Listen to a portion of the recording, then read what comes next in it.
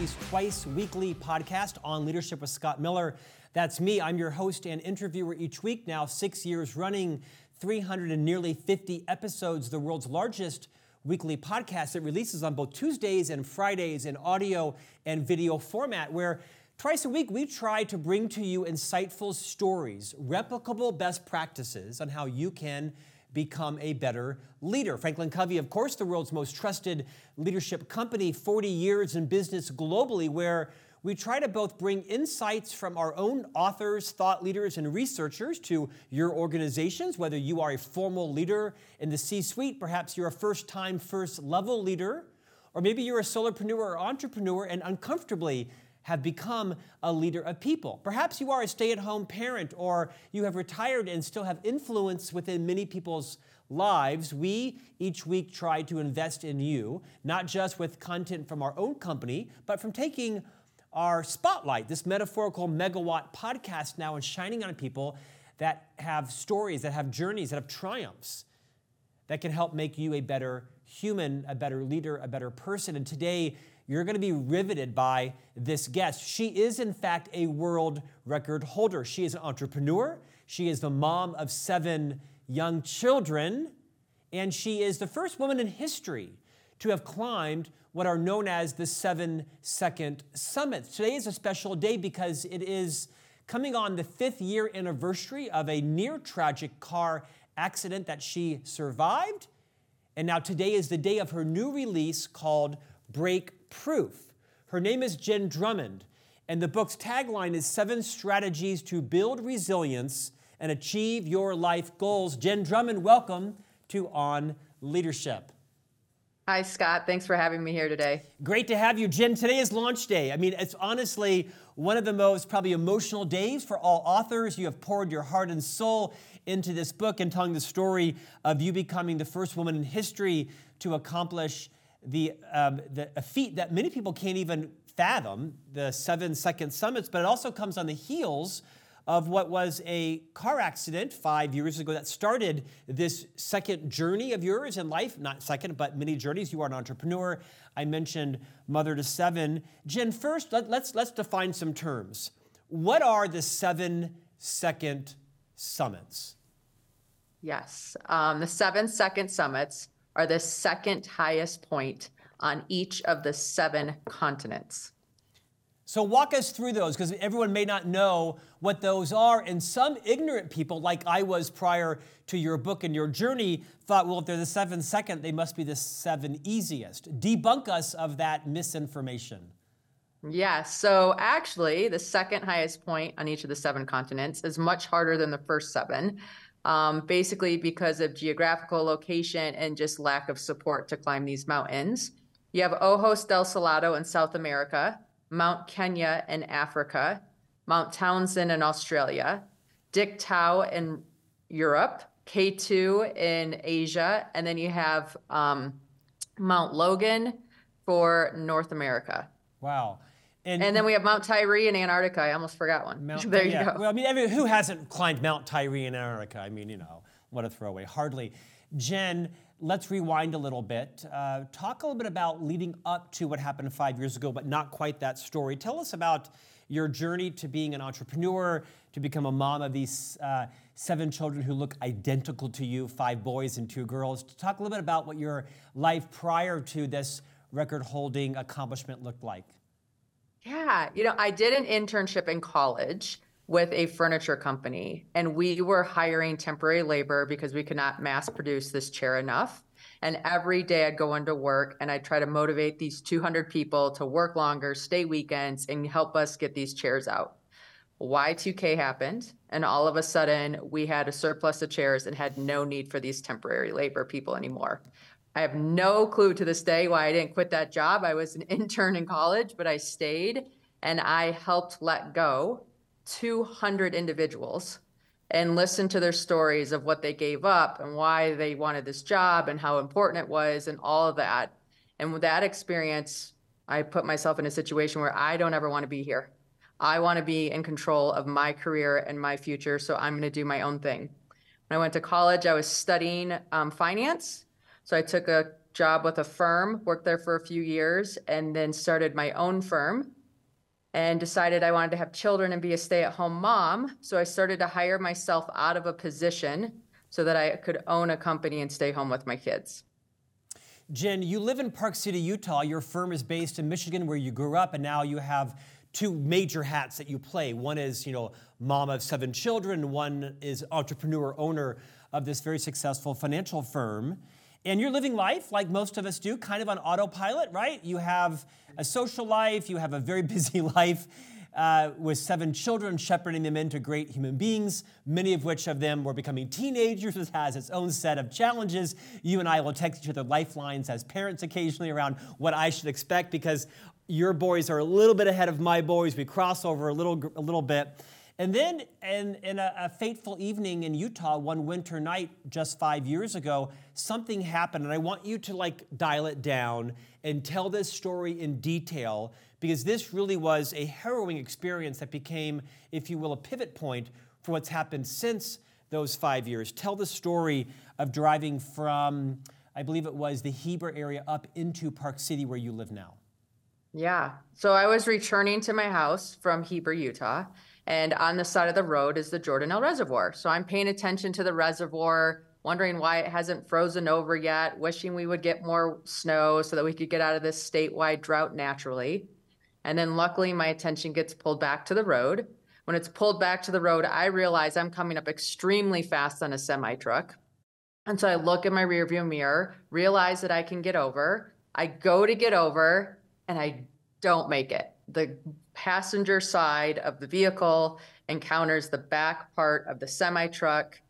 The second that encounter happened, I remember telling myself, the only way I'm going to survive this is if I surrender. And so I put my hand on the steering wheel, I put my head on the headrest, and I counted how many times the car would endo. I was like, 1 time, 2 times, 3 times, and I knew I lost momentum, so I started doing sideways rolls, and eventually the car came to a stop in the median.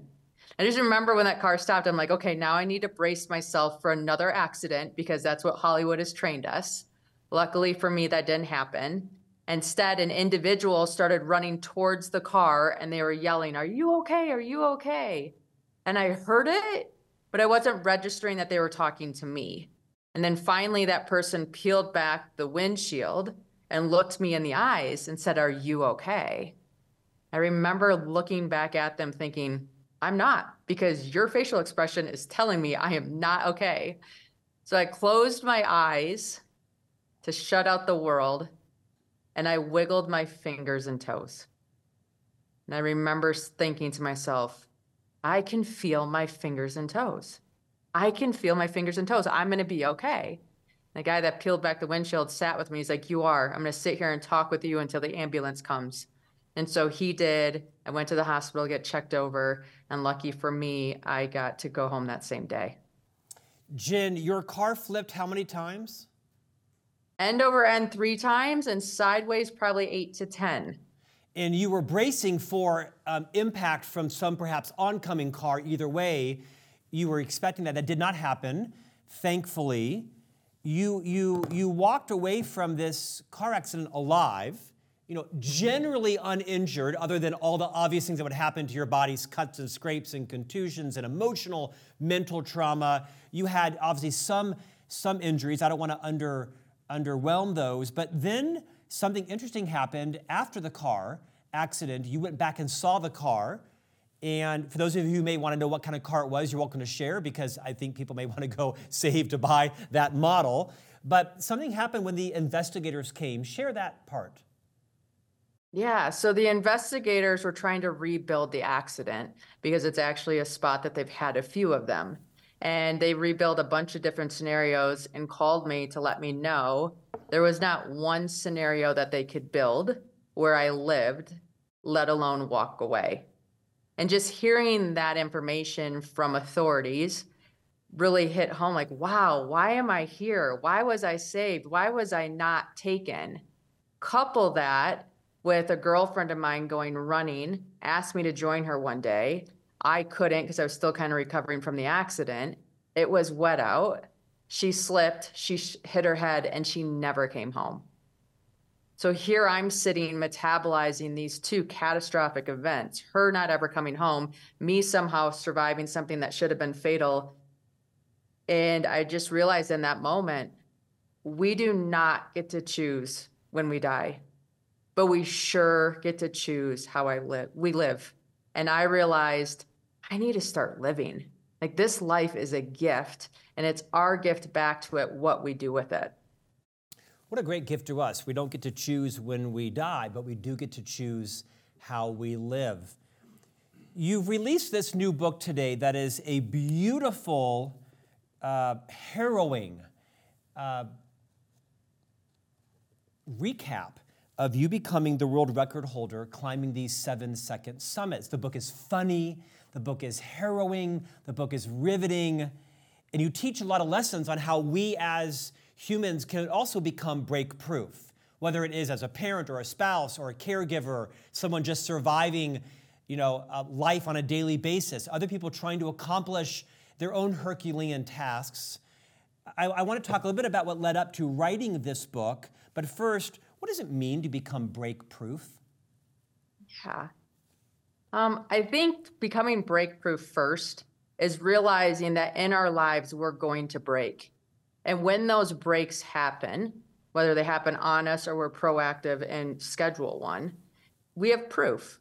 We have proof of what's working, proof of what we need to improve, proof of what's required to get to our particular summit. And so we become break-proof by combining the break with the proof and doing the work to continue forward. When I was halfway through this pursuit, I went to lunch with a friend and was sharing some of the stories. And my friend wasn't into mountaineering and was like, you need to share these stories. They're riveting. They are inspiring. I don't even like mountain stories, and I like them. And when I was in the mountaineering environment, I realized so many of the lessons that I was learning in life or death situations are the same lessons we need to raise our children, to build that business, to do what we want to do to get to the summit of our metaphorical mountain. And so I take the reader on the adventure of each particular summit, extract a particular lesson from that experience, and then share it with the reader so they can reflect upon it in their own life and hopefully go farther on their journey. So many great stories in here. I, too, not a mountaineer, don't intend to be one, but learned so many stories about resilience, about perseverance. I love this story about sometimes you have to climb down to climb back up, and that has been the biggest gift you've given to me as I read this book. Okay, let's rewind a little bit. We'll get into the book. You survived this unsurvivable car accident. You come home, and you have an encounter with one of your sons about some homework that became the genesis of this unbelievable project. Talk us through that encounter. Yeah, kids, I tell you. So after the accident, 2019 became this year of the bucket list. Who am I? What do I want to achieve? What do I want to stand for? Why was I saved? So I started making a list of all the things I wanted to do, experience, and share with the world. And on that list was climb a mountain. I was turning 40 in 2020. So I'm like, I'm going to climb a mountain for my 40th birthday to launch that next decade of life. Well, if everybody can remember back to 2020, COVID entered the scenes and me traveling to any country to climb any mountain was not in the cards. Instead, I got to be a homeschool teacher to my 7 beautiful children because all the schools shut down. And so I'm doing math with one of my guys and he's struggling. And I'm trying to give him that parent pep talk. And he looks at me and he goes, Mom, if you believe in this, then why are you climbing a mountain called I'm a Dumb Blonde instead of a real mountain like Mount Everest?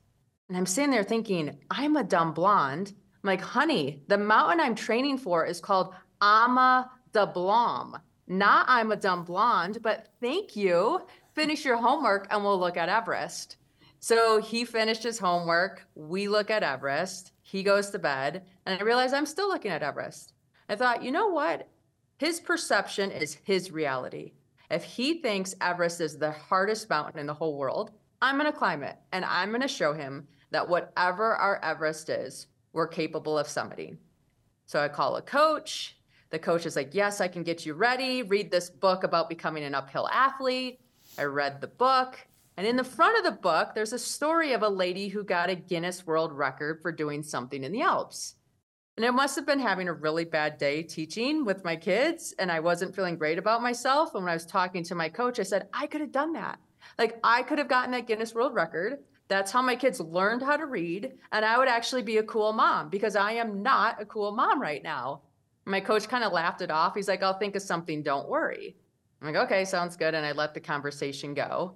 And then a few weeks later, he calls me and he comes up with this 7-second summit quest, which to me at the time sounded like a tongue twister. I didn't even know what he was saying. And then he started to explain the mountains and what it would mean. And I would be the first female in the world to do it. And then he really hooked me with the concept of 7 mountains, 7 continents, 7 children. It sounded like a jackpot. And for me, it did. So I said yes. I'd never slept in a tent before. I barely climbed any mountains, but I figured we'd figure it out.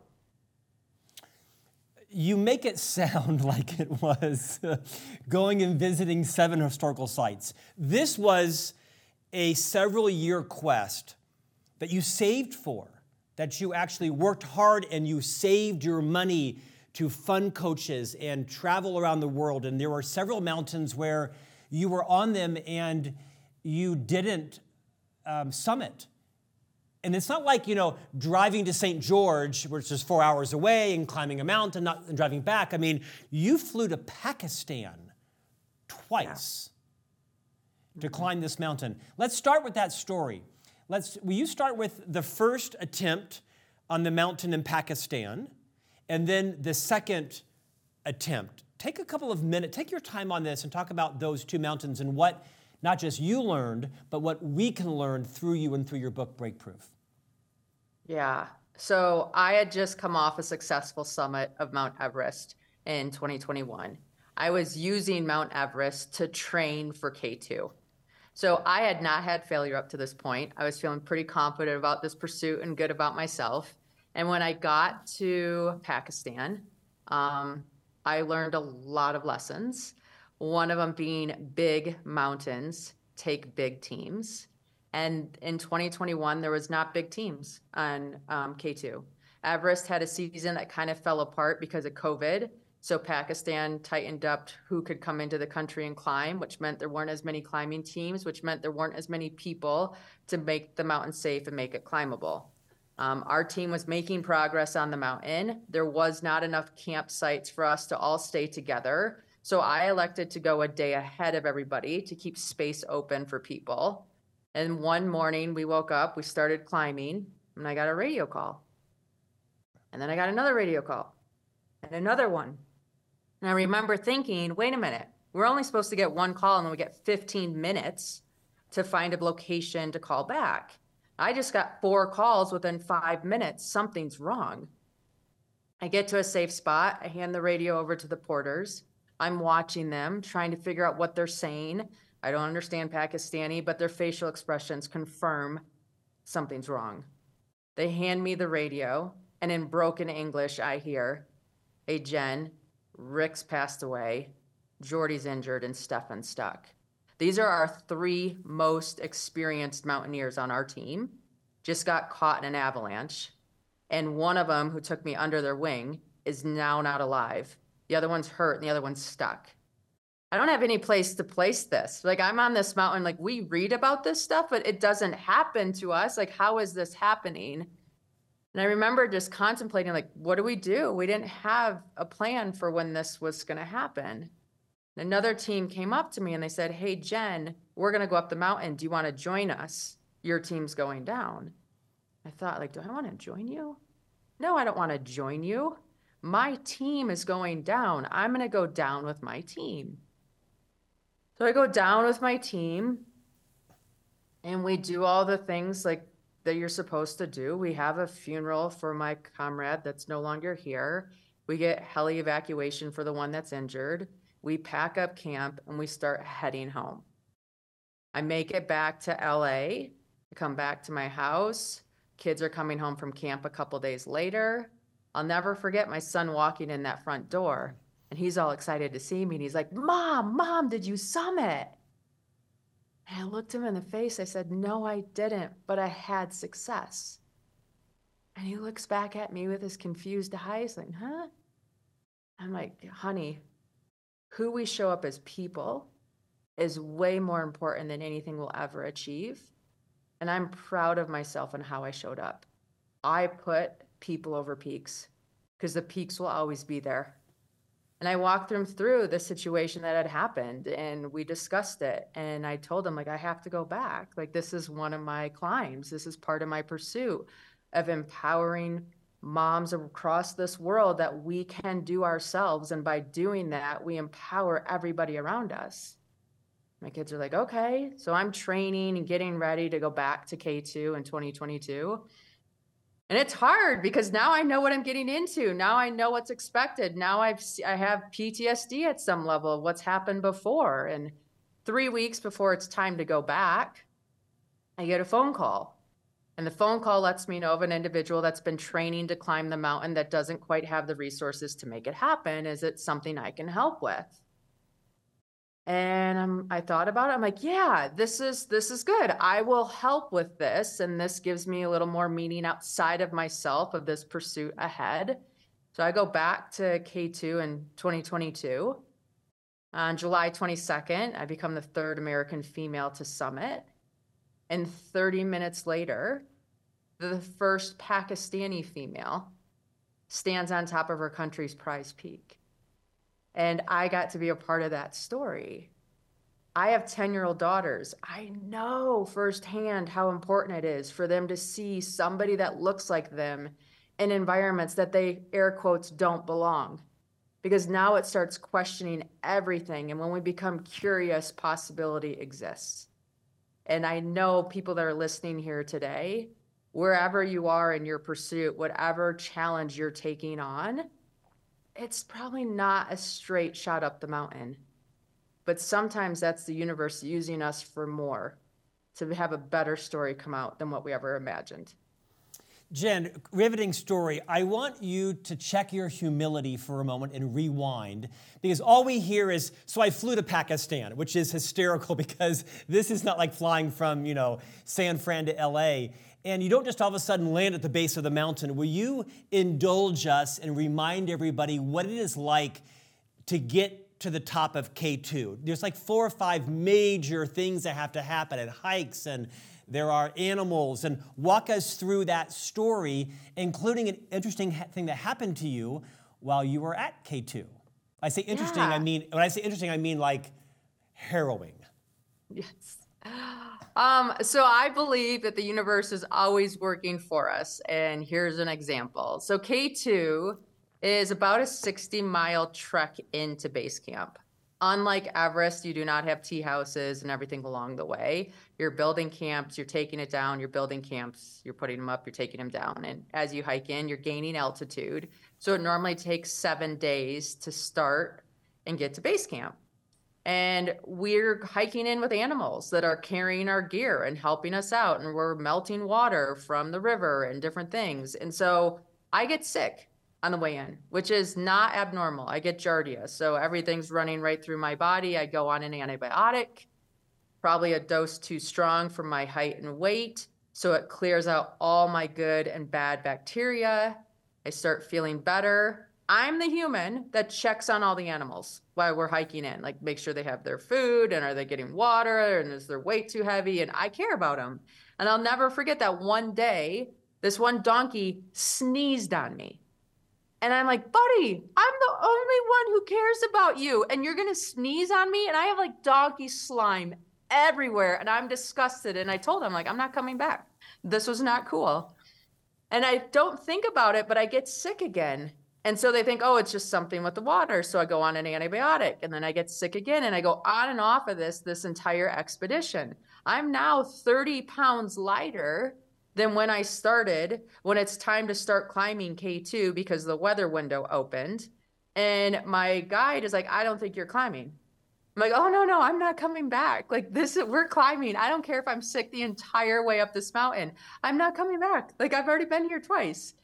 And so I am sick climbing K2, thinking that I just have a stomach bug. I like celebrate that I had success. I come back down. I go to call my family on a satellite phone, and there's a voicemail. And the voicemail is a message from a camp counselor at Yosemite National Park, where my 2 oldest boys are attending. And they decided that they didn't like camp. And so they wanted to check themselves out. So they're right now with a counselor 2-to-1 until someone will get them, because at their age, they do not have to stay in camp. They're allowed to leave. No one's forced to be there. And so I tell this camp, I'm like, hey, listen, I just summited K2 in Pakistan. It's gonna be a little bit for me to get home. You can keep them in camp. They'll be fine. She's like, no, I'm sorry. This is our strat. This is what we do. And I'm like, okay, perfect. So I left all my gear and I doubled down on the hiking out. I think it took me 36 hours to get to the airport. I'm like, I need to get these kids. What's going on? I land, I pick up my children, I get home, and I go, I need to go to the doctor. Like, I am still sick and nothing's getting better. I thought maybe when I got to the US, the food would be better and I'd be okay. I go to the hospital. The hospital starts running 1 million tests. And they ask me like, hey, were you in a 3rd world country? Yes, I was. Were you by farm animals? No, I wasn't. I was climbing a mountain, like kind of boasting my chest a little bit. And I'm like, wait, no, I was by farm animals. In fact, one sneezed on me. They're like, okay, great. We're going to run a different test. So they ran a different test and found out that I had contracted anthrax, which is a natural bacteria in 3rd world countries with farm animals. And normally if your body wasn't compromised, you would be able to fight it off. But because I had already been compromised, I didn't have anything to fight it off. So that bacteria kept growing. And in fact, I had it so bad that the doctor said, listen, we have a 40% chance of bringing you back 100%. 1 more day, 2 more days in that country, you wouldn't be here anymore. So those boys quitting camp are the best thing that ever happened to you. And I think about it and I'm like, the only thing that would have brought me home at the pace that it brought me home was something wrong with my children. Jenn, this book, Break Proof, walks the reader through life lessons, business lessons, lessons as solopreneurs, entrepreneurs, people at home wondering what they might do to make more meaning in their life. And you teach so many applicable professional life lessons. It's why your keynoting is in such demand now around the world. You share a similar story of lessons to learn from your time in Russia. I forgot the name of the mountain. You'll repeat it. But something fascinating happened, really, quite frankly, before you climbed the mountain. This isn't a 2-hour podcast, but we're going to take the time we need today. Would you, with the same detail, walk through what happened on the way to get to Russia, and then what happened once you land on the ground? And then will you tease out what are some of the principles that business leaders, and for that matter, people generally looking to pivot, need to take away from that experience? Yes. So we got permits to climb in Russia, which was a huge win back in September of 2021. That climbing season was July, August, September. I just had the tragedy happen at K2. The fact that we got permits to climb in Russia, I'm like, okay, we need to get back on the saddle and go. The interesting thing about climbing Dik Tau is that it is a technical climb.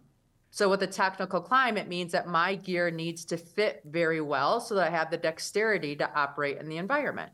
Example, I ordered 20 pairs of gloves. I sent 19 pairs back because 1 pair fit that would give me the dexterity and also the warmth that I needed to climb. So I go to fly from Salt Lake City to Amsterdam and then Amsterdam to Moscow. I land in Amsterdam. I check my flight. They're like, yep, everything's good. That flight's taking off. You're going to leave in 6 hours. Okay, perfect. I take a nap in the lounge, go back to board the plane. And when it's time to board, they're like, oh, we're sorry. You can't board this plane.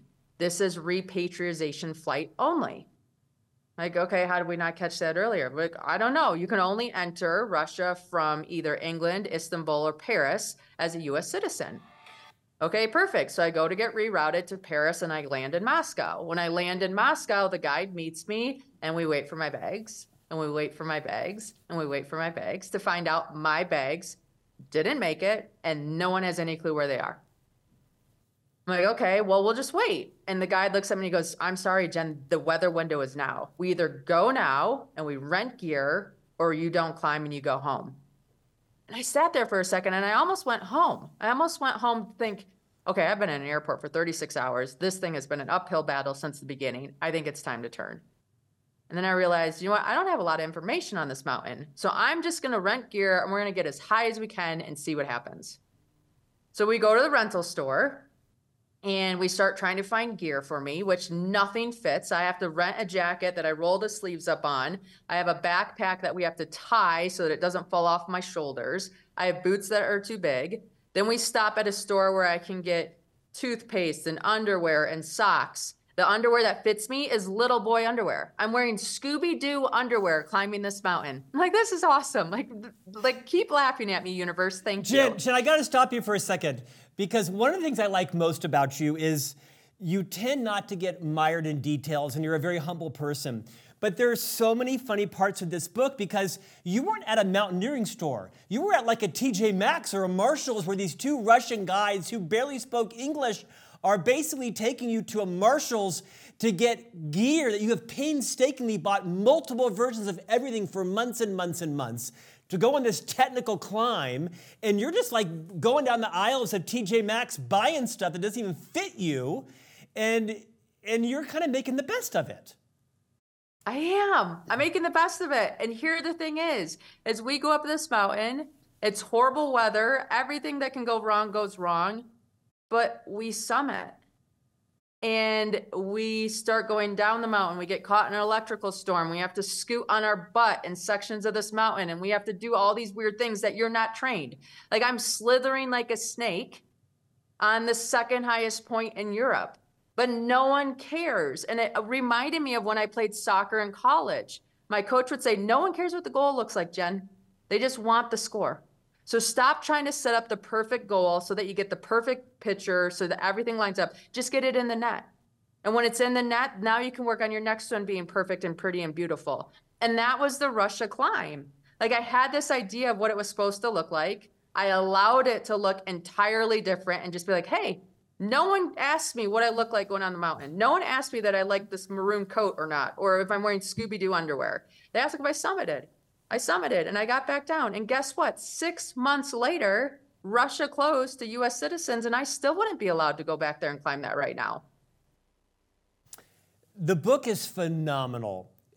For a guy that doesn't intend to ever climb a mountain or wear Scooby-Doo underwear again, or all the hysterical stories, honestly, and they're not all funny. I mean, some of these are life or death, right? One thing that I learned about you from reading this book is that, you know, the most important thing to you in your world are your 7 children, and you took no risks. I mean, you literally climbed down from mountains in Pakistan where it wasn't the right time. There are so many business leadership lessons to take from this. Is don't be the hero, don't be the gutless wonder, don't take chances, follow the rules.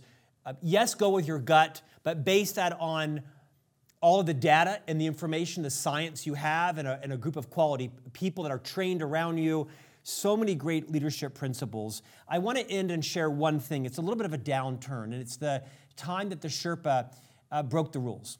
Mm-hmm. And I'd like you to share that because, again, there's such a great business lesson, and especially for those entrepreneurs who might be extreme athletes, who might resonate to your style of, you know, pushing the boundaries and taking risks to become the first this or the greatest that. You ground this book almost like a mantra. People over peaks, people over peaks. You repeat this phrase consistently. Talk about the Sherpa who broke the rules. Yeah. And remind everybody, we hear this term Sherpa, and sometimes we maybe denigrate it or relegate it. Talk about what a Sherpa really is, what their role is, and then share the story. Mm-hmm. So in Nepal, if you're a Sherpa, that's a very honorable role, and it's sought after by many people. And the Sherpa is a person that you climb with to get to the top. And a lot of times nowadays, you have Sherpa that have climbed 15 times, 20 times, 10 times, and they work with the climber to keep them safe. They also get gear up the mountain, so they might climb the mountain a couple times, well, I'll only climb it once, and they'll set ropes and make everything set up. So we had a really strong Sherpa team, and it was a snowstorm that we were climbing in at one section of the mountain that we weren't really expecting. And so the nice thing is you're tied to a rope, you have the different clips on, so everybody's just following the rope and making it go. And you can't see to the left of you or to the right of you. So you just keep following this path and you trust that everything's going okay. Well, on our rope, a Sherpa had to use the bathroom. So he goes to unclip from the rope, which you should never do. You should always just go to the bathroom on the rope or wait. And obviously he couldn't. He took a few steps to the side and fell into a crevasse, and they were not able to rescue him.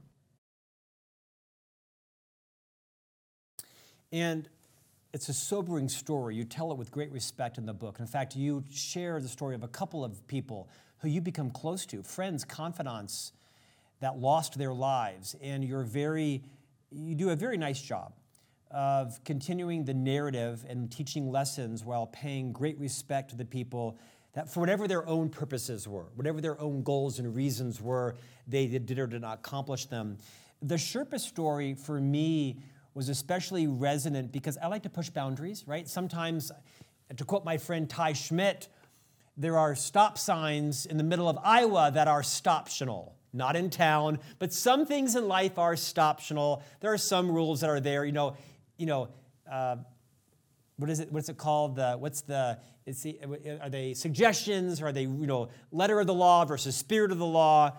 But for that one, for me, it was very sobering to recognize there are boundaries that we need to respect, whether it's Mother Nature, whether it's principles that govern human behavior, whether it's leaders in organizations. So many great stories in this book to remind us of when to take risks and when to reconsider, should I put people over peaks? I'm mindful of our time. I want you to share one last story. It's kind of hard to pick which one.